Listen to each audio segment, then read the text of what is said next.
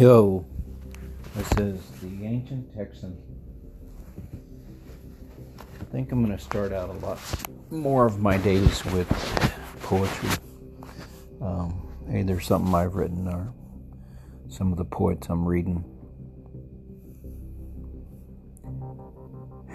Poetry to me is not something that you read big quantities of. You read a poem or two or several poems till one strikes you.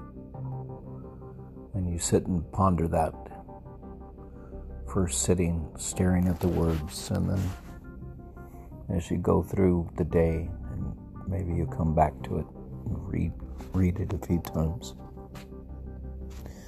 So this is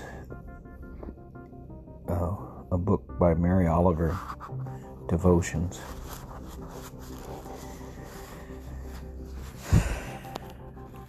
I guess I would call her a nature poet. This one is called Logos.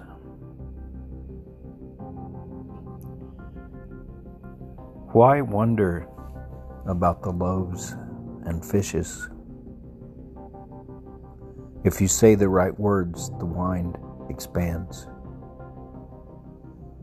If you say them with love and the felt ferocity of that love, and the felt necessity of that love, the fish explode into many.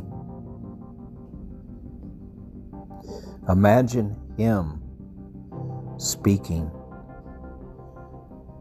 and don't worry about what is reality, or what is plain, or what is mysterious. If you were there, it was all of those things.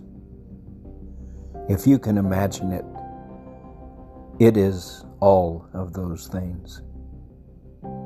Eat, drink, be happy. Accept the miracle. Accept, too, each spoken word spoken with love.